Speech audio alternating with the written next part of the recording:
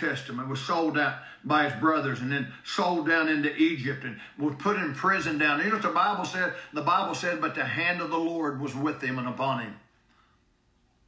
What about the 3 Hebrew boys in the fiery furnace? Well, if you just had enough faith, you're never going to have anything happen to you. Man, they were thrown right in. Jesus will go with you. Jesus is with you in your problems and in your troubles and in the things that go wrong. But listen, that doesn't mean he's going to answer every prayer and get you out of every problem and heal every sickness and put $1 million in your bank account and give you a new house and everything. That's not Bible. That's trash. What about Daniel in the lion's den? Laid right down with those lions. The only thing they could find against Daniel was he prayed 3 times a day. He knew what the government said. The government said you can't pray. He prayed anyhow.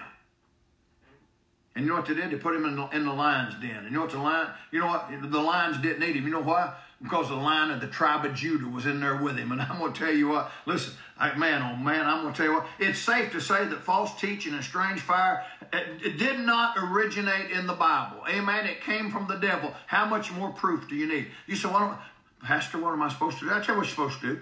You're supposed to run from it. Run. I haven't said this in a while. Run, Forrest, run. Remember Forrest Gump? Run, Forrest, run. Run from false teaching.